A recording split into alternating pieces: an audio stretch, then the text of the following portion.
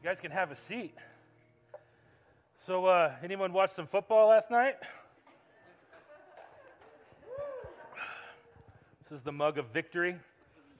The smug of victory. Let's put that right there for all of you haters. Great to see you. How many of you are young enough or old enough, I don't know how to do this, to remember the show Who Wants to Be a Millionaire? Yeah? You like that show, Emily? Yeah? Okay. Remember Regis? Good old Reg? Yeah, we watched that show a lot growing up. My dad really liked it, and for those of you younger folk, Regis is the older version of Ryan Seacrest, or was the older version of Ryan Seacrest. And so Ryan seems to be taking all of his things. But the amount of stress that show induced was crazy, right? Do you remember the thing that they had, if you're not familiar with it, you would ask a bunch of questions, or they would ask you a bunch of questions, and the lights would go on you, and it'd be all intense. And then there'd be you get the question, and then you'd say, this is, and Regis would go, final answer? Yes. And then that's my fun. And then if you had a hard time with any of the questions, you had these things called lifelines. Remember the lifelines? You can, what were they? Let's go. Call a friend. I'm sorry? Ask the audience. 50-50? Ask the audience, yes. 2 of those were useless, right? Because it's like you pull the audience, and the audience is just as lost as you are. They eliminate 2 answers, and the 2 answers they take out are the ones you knew were wrong. And then you're left with this, you better hope someone answers the phone, right? I was watching an old clip of it that came on YouTube just to make sure I knew what I was talking about. And this guy got all the way to the $1 million question. He had all 3 lifelines. And then he pauses and he starts like hamming it up a little bit like he doesn't know. And he says, I'd like to use a lifeline. And everyone's like, oh no, he's going to lose the $1 million. And then he calls his dad. And they said, well, what's the question? He goes, oh, I just wanted you to be on the line when I won. And I'm like, oh, that's so kind. And then he answers the question. And then he wins the $1 million, and all the balloons fly down, and someone writes a huge check. But there was other times where they get to the end thing, and they call a lifeline, and then the person doesn't know. I always thought how horrible it would be if the person never answered. Like it just rang, and all of a sudden they have the voicemail. I wonder if that happened in some of the outtakes. But it's like, oh man, that would be awful. But, you know, when you think of lifelines, this person is on the brink of losing untold fortune, right? You're going to lose something. And they call somebody for help. It's the obligation of the lifeline person to show up and be there to help them. Sort of like what's going on with our study in Job. We've been in Job. This is the 3rd week. And whether you and I realize it or not, you and I are going to study about Job's 3. There's eventually 4. We'll get to the 4th one next week of Job's lifelines. Remember the story of Job? There's 2 questions that we can have answered when we go through crises, and we learned that the first week. The first week was God is always moving for good. He's always doing something for good, even though we can't see it. And the other thing that we can know through our crises is that you and I are not God. And so we can't see the end result yet. We know that God's working. We are, like Job says, I am but ash and dust. I am just human. And last week we looked at this the theological proposition that Job, the story of Job does bring us. Like, what kind of God do you follow? And why do you follow God? The theodicy is the fun word that you can throw around this week if you want to impress people. The theodicy of Job is God only do things, or do you to those people who do rightly? So if you live according to the rules, follow A, B, C, D, E, F, G, then God will bless you. Is that how God works? And the picture that we're going to get from Job is no. And then you look at Job's life, and in a matter of 2 chapters, the man goes from having the perfect life of wealth, status, and family. Remember, everything adds up to 10 in Job's life, which is a sign for he's doing quite well. And then the next time we see him, all of it is gone. And then you turn the page to chapter 2, and not only has all of his status symbols and his wealth gone away, so has his health.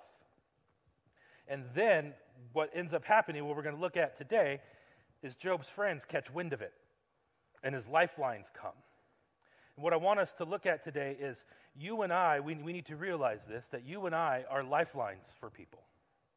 There are those around us, maybe even in this room, who are going through some kind of crisis. Maybe they haven't told you yet, but you're a lifeline. We can go around and somebody around us is going through it. Someone is saying to themselves, or maybe they said it to you, why is life so hard? Why did I get sick? That seems to be the question nowadays. Why did that person have to leave me? Why don't they like me? Why is this happening? All of these questions that people ask, or we've been asking those questions, and we are more like, and then when we get to them, someone asks you that question, what do you do? How do you respond? And then, how do you have an answer? Because when they ask the question, don't you feel obligated to answer something? And so we're going to look at that today. We're going to look at Job's friends. Job lost everything, every part of his life, seemingly in a day and a half. We have bad days, right? Maybe your car tire blows, the dentist calls with the bill, and the furnace ain't working the same day. That's like, adulting, right? Job had it a little worse. Job had his life turned upside down, and it wasn't like he can go back to bed. And so he called his lifelines, and how his friends respond will show us how we can respond, and more importantly, how we cannot respond when someone we love goes through difficult times, okay? So open your Bibles. We're going to be in Job chapter 4, okay? And this section of Job actually goes from Job 4 to Job 30. So we're going to go around the room popcorn style. No, we're going to skip through. We're not going to read all of them. What happens in this is Job's friends show up. There's 3 of them that we'll look at here, and they were great until they weren't. And what his friends do is his friends represent, whether this was real or not, we don't know. We're just going to believe that this book has something for us. But his friends represent for us the common views of God in the ancient Near East where Job is living. This transactional view of God. So let's read Job chapter 2. We'll start with Job chapter 2, verse 11. When Job's 3 friends, Eliphaz the Temanite, Bildad the Shuhite, he was the shortest person in the Bible. Read his name again. Shuhite. There you go. You thought it was Zacchaeus. Boo. Sorry. You're lucky I didn't wear my sweater. So their friends, and Zophar the Naamathite, heard about the troubles that had come upon Job, and they set out from their homes and met together by agreement to go and sympathize and comfort him. That sounds awesome, right? That's the good thing they do. When they saw him from a distance, they could hardly recognize him. They began to weep aloud, and they tore their robes and sprinkled dust on their heads. Then they sat on the ground with him for 7 days and 7 nights, and no one said a word to him because they saw how much of suffering he went through. Now, some things to look at. None of these friends of Job's are Israelites. They're all just like Job, not Jewish. His friends will end up representing all the theology that's going around him. Job and his buddies, as you look through these 20 whatever chapters, you'll see that there's a cycle that happens. One friend goes, Job answers. Another friend goes, Job responds. And then the other friend, and then they hit repeat and do it again, and then they do it again. And at the end of it, Job finally says his piece, and that's the end of the friendly discourse here. His friends come up operating with this big assumption, and we'll go through this. Eliphaz the Temanite, his rationale of God was this, or why Job's going through suffering was something like this. 2 + 2 must always equal 4. And when something happens to you, it's because you deserved it, Job. You brought it upon yourself. If you would have done what you had to do when you had to do it by, you'd be fine. And the quality of your life is solely based on the action and how closely you follow the rules. That's what Eliphaz starts to bring to Job. Bildad, the short guy, says this. He's the matter-of-fact friend. He's the realist. You know, you have your friends that say the cup is half full, the cup is half empty, and then there's a cup, and then your thirsty friend says, I drank it. And so, but this is Bildad. He's the realist. Compassion and empathy weren't his strong suits. I can identify a lot with this man. He observes the scriptures But he misses the part about transformation. There must be some kind of test, he's thinking, in order for you to get more from God, which is strange because to Bildad, God is impersonal. And for Bildad, Job is just a problem and not necessarily a human. Zophar is the angry friend. He's the hothead. He's mad at Job because obviously he did something wrong and he's too dumb and he can't remember. And then he goes on and says, it's probably your kids' fault why they died. So don't blame yourself. It's probably they were probably doing something bad. These are Job's lifelines. And throughout the course of their discussions, they're trying to figure out with Job why this all happened. And so they preach at him, and then at the end of it, Job wants nothing to do with anything that they'd said. Okay? But let's look at some things that they weren't necessarily always in the wrong here. Let's find out what they did right. Remember the very beginning. They showed up. They heard from afar on what Job was going through, and they came to see him a long ways off. And Job was in such a bad place that they didn't even recognize him. If you've ever been with somebody around you that's going through, whether it be a sickness, something bad, maybe they're going through a divorce, maybe they're going through a death in the family, a loss of a job. When trauma hits somebody, oftentimes it changes the way they look. I remember walking in to see my dad in the ICU shortly before he passed. And we walk in, and yeah, he's hooked up to a bunch of machines. He's still cognitive. He can still talk. But he didn't look a thing like my dad. That happens when someone's going through some hard times. They don't recognize. Maybe their personality's off. Maybe they're not as jokey as they used to be. Maybe they don't want to talk. This is what happens, and it's probably awkward for his friends. So they walk in, they see Job, yet they still went to him. Even though they don't recognize him, they still go and they comfort him. They come around him. Then they do this in verse 13. They sat on the ground with him for 7 days and 7 nights, and no one said a word to him because they saw how great his suffering was. How many of you ever heard of, you got to be really careful when you see this, sitting Shiva? Don't say it too fast, okay? Sitting Shiva. It's this idea that they had back in the Jewish law. It starts with Joseph in Genesis. When Joseph's father Jacob dies, they mourn for 7 days. Shiva is the word for 7 in Hebrew. And so what would happen is they would go to this place, and they would all find a place to sit, usually on a very low stool or on the ground. They would cover the mirrors, and they would not, like you didn't shave, you didn't do anything that would be, that's not a problem. They would, you wouldn't do basic grooming or hygiene. You would do the necessities. The person who's mourning wouldn't cook. You don't speak to them until they speak to you, and you're with this person for 7 days. Mourners traditionally would stay there. They weren't supposed to listen to music. Some interpretations of Jewish law said that you weren't even supposed to read the Bible during those days, except for specific texts that had to do with mourning. And they would be there as a presence, so no one mourns alone. This is what his friends do. They sit in silence. They put dust on their heads. Sometimes they would tear their clothes to say that you're broken, I'm broken, I want to suffer this with you. And then after the 7 days, sometimes it would go longer, but then they would break their mourning and then they would go on with life. This happened here. That's a good thing. The ministry of presence. They showed up. They started as good lifelines. Job needed this. For some of us, when we have friends going through hard times, and we'll get to more practical things on what we can do, sometimes the best thing that you and I can do is to show up and shut up. Just be with the person. Now, as the days go on in Job's story, Job begins to speak.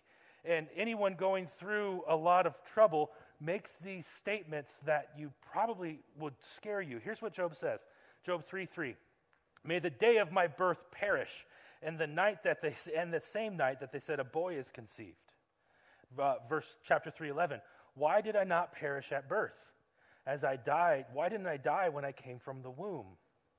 Job 3:23. Why is life given to a man whose way is hidden from God, who God has hedged in? These are some concerning statements, right? And as a friend, hopefully, you would catch on that Job he's wishing he was dead. He's probably teetering on something called suicide here. And Job's friends hear this, and then they begin to speak.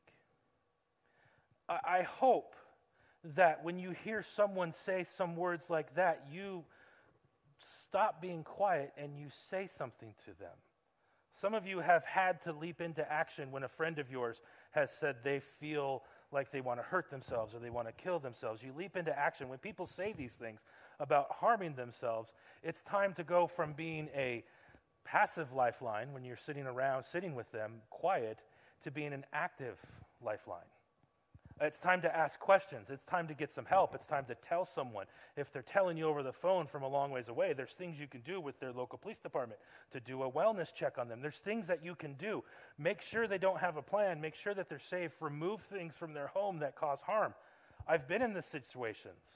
I've even had somebody sign a contract that they're not going to do anything to harm themselves. For some reason, that works. And then they'll think twice because they gave a promise to somebody. Some of you might be there with someone right now. Some of you might have been on the other side of it. If you do need support in this, please talk to me. We have resources. I can help you through this. Email me, do something. But sometimes when somebody gets to this point where they're about to harm themselves, it's time for you as a lifeline to leap into some active lifelining, if that's the right verb. But look what Job's friends do. So they hear Job saying this. In Job chapter 4, they begin to talk back. Now, we always pick on Job's friends. We say they're awful friends. They didn't start awful. They ended awful. They leap into action here, as they should. And they say this in chapter 4, verse 3. Think of how you have instructed so many, Job, how you've strengthened feeble hands. Your words have supported those who have stumbled. You have strengthened faltered knees. Look at Job. You have so much to live for. You've still done so much good. They're trying to convince him. Job, people love you. People are encouraged by you. People like you. Just because you're having this hard time doesn't mean that you have to go end your life. You can still do some good.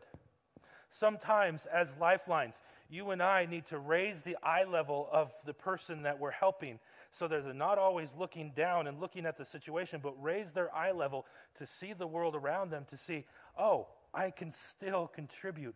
I am still doing things. There's other things in life besides this big boulder that's sitting right in front of me.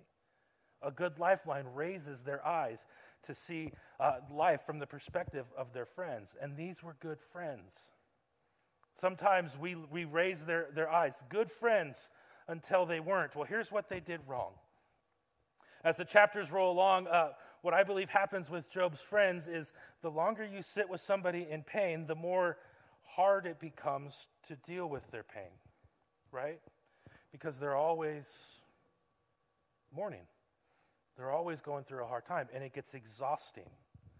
I believe that Job's friends become uncomfortable with Job being uncomfortable. It's almost like they can't handle it anymore, and so they start trying to fix it.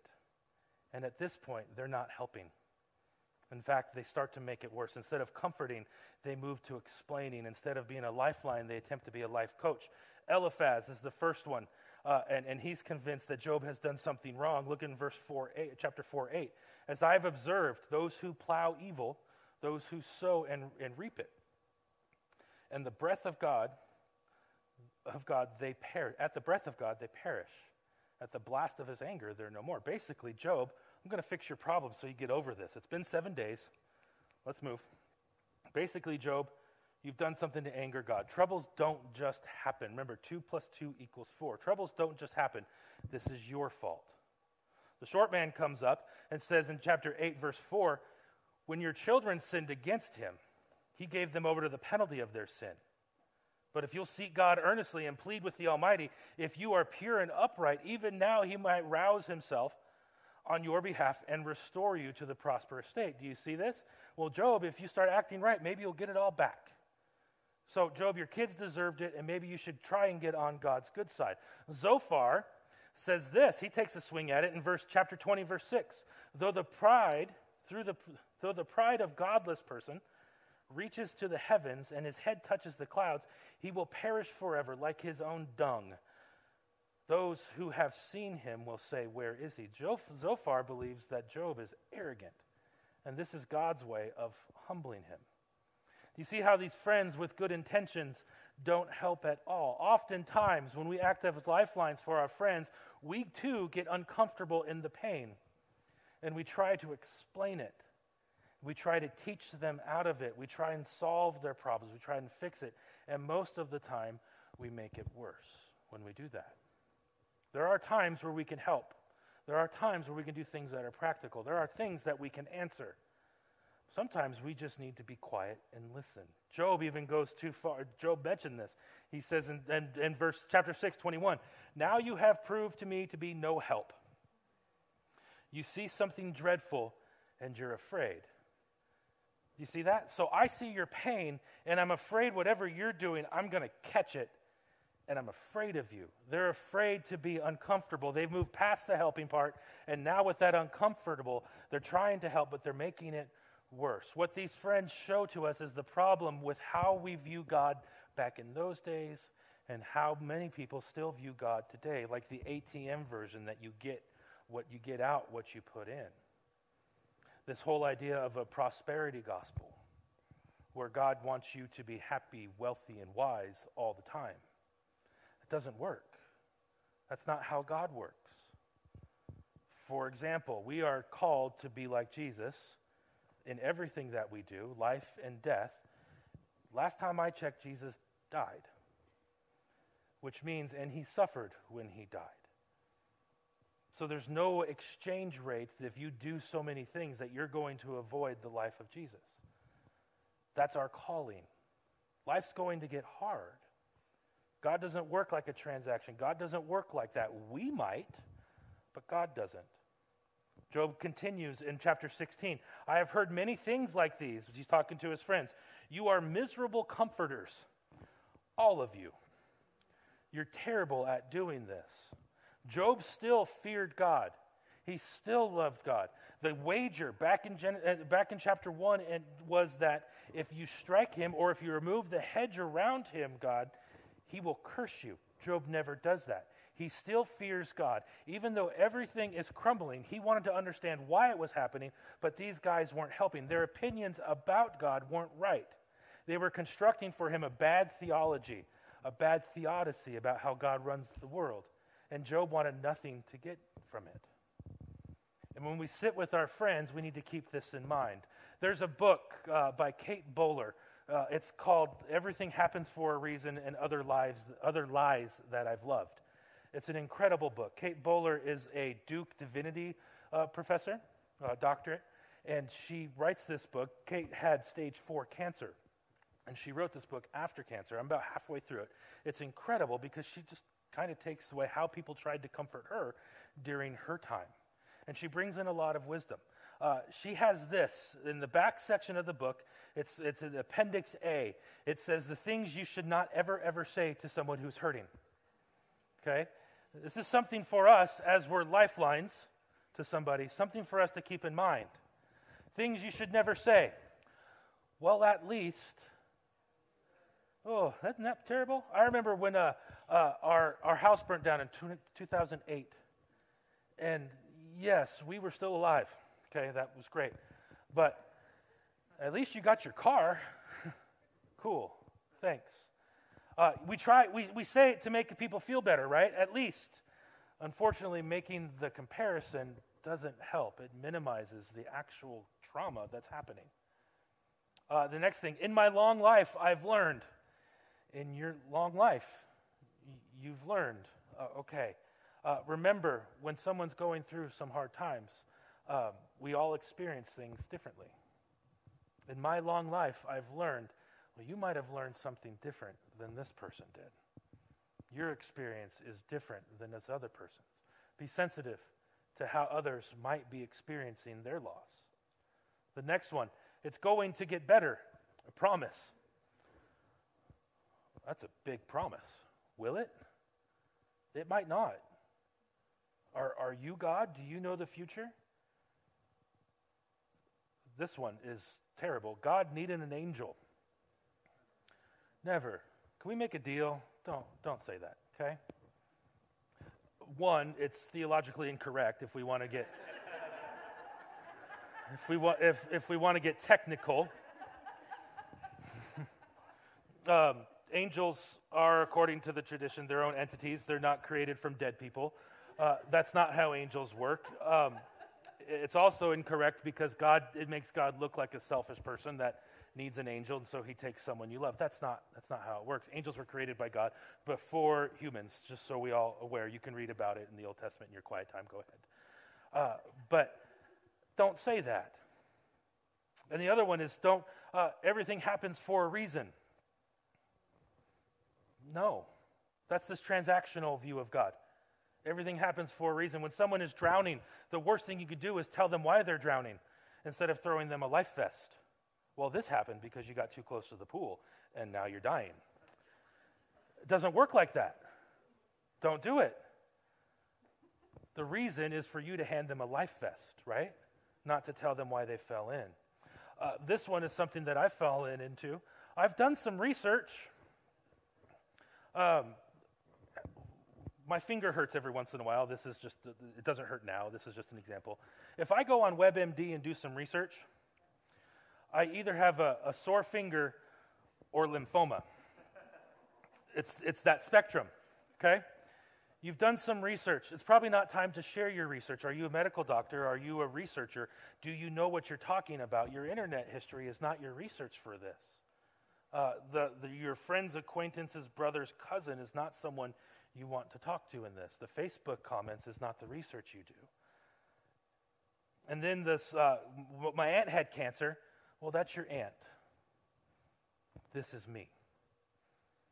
And a lot of times we say these things in order to help us identify with what's going on, but we don't need to say them. And then the last one, God never gives us more than we can handle. Also, first of all, theologically incorrect. The scripture that people take this from is in Corinthians, where it says, God will never tempt you more than you're capable of fighting the temptation. That's where this comes from. Never does it say that God will never give you more than you can handle. If you can find it in the Bible, I'll give you $100. It's not. If you want to take the bet, I'll take my $100. What Bowler points out with these and other things is that these are all said with these great intentions. But ultimately, when we do those, we're stepping into the same place that Job's friends were. We're making their problems our problems. And we're trying to fix them so that we don't have to be uncomfortable anymore. A friend of mine, she was going to come share today, but she had to get pulled into another location. She talks about her hospital chaplaincy. And when she was there, one of the things that she said is you walk into the room to take care of somebody, to be with somebody, to comfort them, but you don't crawl into bed and start taking their suffering for them. You become a presence. There's a boundary when we care for people. The boundary is there for them, but it's also there for you. Boundaries are good things. And what Job's friends tell us is that when we comfort people, make sure you have the boundary. You don't need to fix their problems, so it's going to solve your exhaustion. You just need to be present with their problems. So what can we do differently? Bowler gives another list of things we can say. It's not going to be on the screens, but it's things like this. Can I give you a hug? And unless you're creepy, that'll probably be okay. Can I give you a hug? Or say, this is hard. Can I email you and set up bringing you a meal? Can I do something practical for you? I don't want you to take care of the meal train and how I'm supposed to get this to you. I'm going to email you, and whatever you want, whether it's chocolate or a granola bar, I'll bring it to your house. Can I care for you there? And then the best of all is silence. Show up, shut up, be there, be present. Don't try and solve, but instead what we can do is, and when the pain is awkward, when the tragedy is awkward, when people's bodies are suffering, it's awkward. When we show up, the most practical thing that we can do is bring them to somebody who can do something about it. Job's friends start to paint an incorrect picture of God for him, and that starts to affect Job to the point where Job is teetering on actually losing the bet that Satan proposes before God. Finally, at the end, Job says, get away from here. I'm going to go straight to God with this, and that's what we can do with this. My favorite gospel is the Gospel of Mark. I know we're not supposed to have favorites, but it's the one that moves the most, and I have a short attention span. And this one keeps moving quickly. The most common word in the book of Mark is the word immediately. I like that. Okay, so as you read through Mark, it's immediately this, immediately this. In Mark chapter 2, there's this story about a man who was paralyzed. We don't know why he was paralyzed. We don't know how he was paralyzed. He could have fallen down one day. He could have been born this way. We don't know. In Mark chapter 2, it just says, there was a man who was paralyzed. We also know this, that he had to rely on people every single day of his life for every single thing. People would pick him up and place him by the gate where he would beg for money, and that's how he paid for his things. People would have to roll him over at night so he wouldn't get the bed sores. He always counted on people.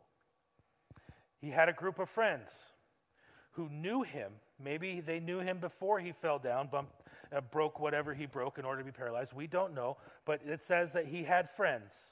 And his friends heard that this teacher slash carpenter slash might be Messiah was coming into Capernaum that day. And so his friends go and get their buddy, and they had an idea, along with everybody else in the town. They're going to go take his friend to Jesus. And so the crowd was huge. Mark says that they filled up a house. There was no other room in the place. People were coming from everywhere in order to be healed.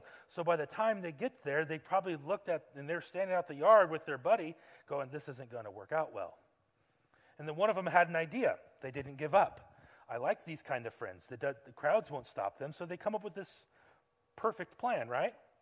They decide to climb to the top of the roof with their friend in tow. Probably not the wisest thing to do, holding somebody to climb up on some roof, but, they had nothing to lose. They get to the top of the roof, and the roofs that day were mud and thatch, and they start peeling it away. And as they're peeling it away, I imagine Jesus is kind of looking up like, what's going on? Everybody is now looking. Was it risky? Yes. Could they have fallen through the roof? Absolutely. The homeowner, what's he thinking? You guys just destroyed my roof. Are you going to pay for this? It was very intrusive, very destructive, yet they did it anyways. Mark 2 tells us this, that when you read it this week, Mark 2 says, and when Jesus saw the friends' faith, he was moved to action. He didn't say anything about the man who was paralyzed. He was the one probably had the most faith, like, hey, you guys are lowering me down from a roof. What if I fall? He didn't say anything about his faith. He said when he saw the friend's faith. And then Jesus looks at his friend, at the man in the thing, looks up there and says, by your faith, his sins are forgiven.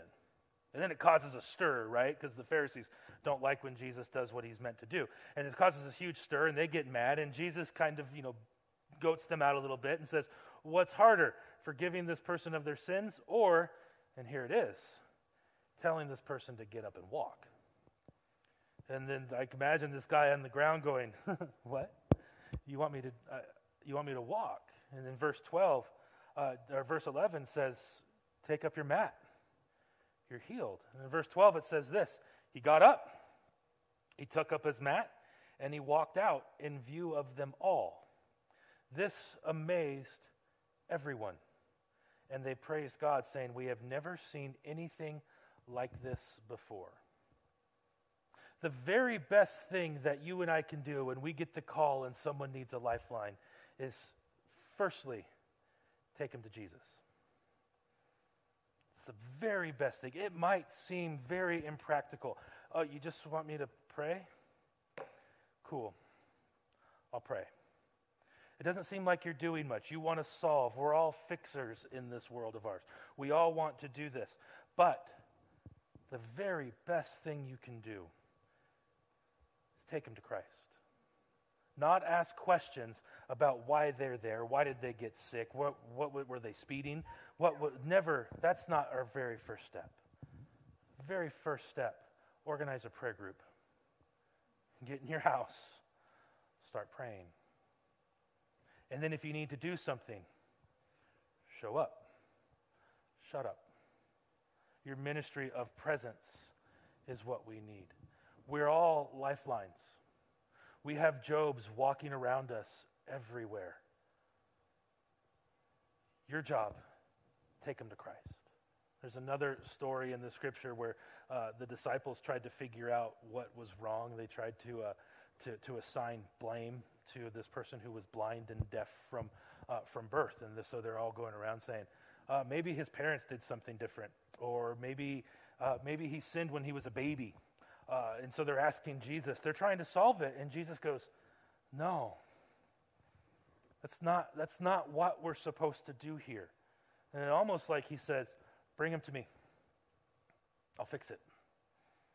And then he does his Jesus thing where he touches the eyes and puts his fingers in the ears, and this man can see. I bet you all of us have something like that, someone going through, and we can be a better lifeline if we take them to Christ. Maybe you're going through something right now, and what you need is not to try and solve it on your own. Maybe your first step is to take your problems to Christ. Maybe you've been fighting this battle for far too long, and you're kind of afraid to bring it to your friends or your community because you're embarrassed. Friends, this is not a life that we can get through on our own.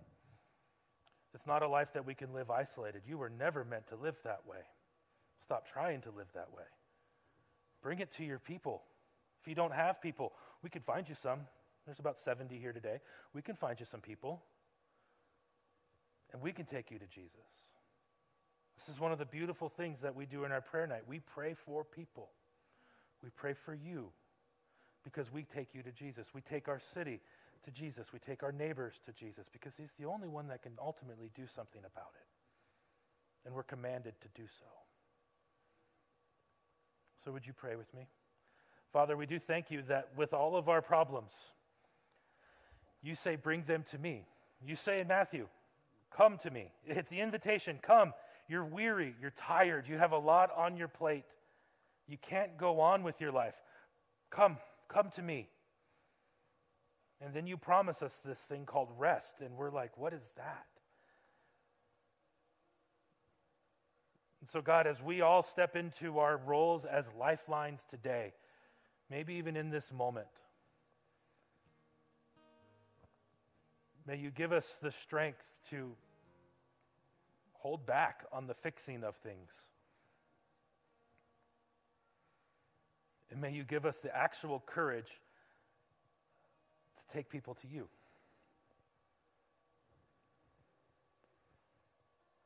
The healer, the provider. You say in everything we go through, by prayer and supplication, present your requests to God.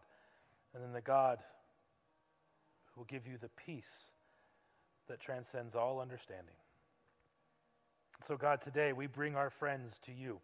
Our friends who are going through some hard times, sickness. Maybe they're in the hospital. Maybe they're home and depression has taken over. Maybe the anxiety got too much. Maybe the bills are getting too high and the bank account is getting too low. We bring those people to you. Maybe the loneliness is starting to crowd people out. And they're asking those questions that Job asked. Why am I even here? God, may we as friends, as lifelines, move into action and point people back to you. I don't know if people are coming to your mind, but perhaps a text message right now to that person is appropriate. Perhaps a note. Just saying, I'm with you. I'm here for you. This is hard. Or I'm praying for you. Lord, would you bring those people to our minds today? It's in your name we pray. Amen.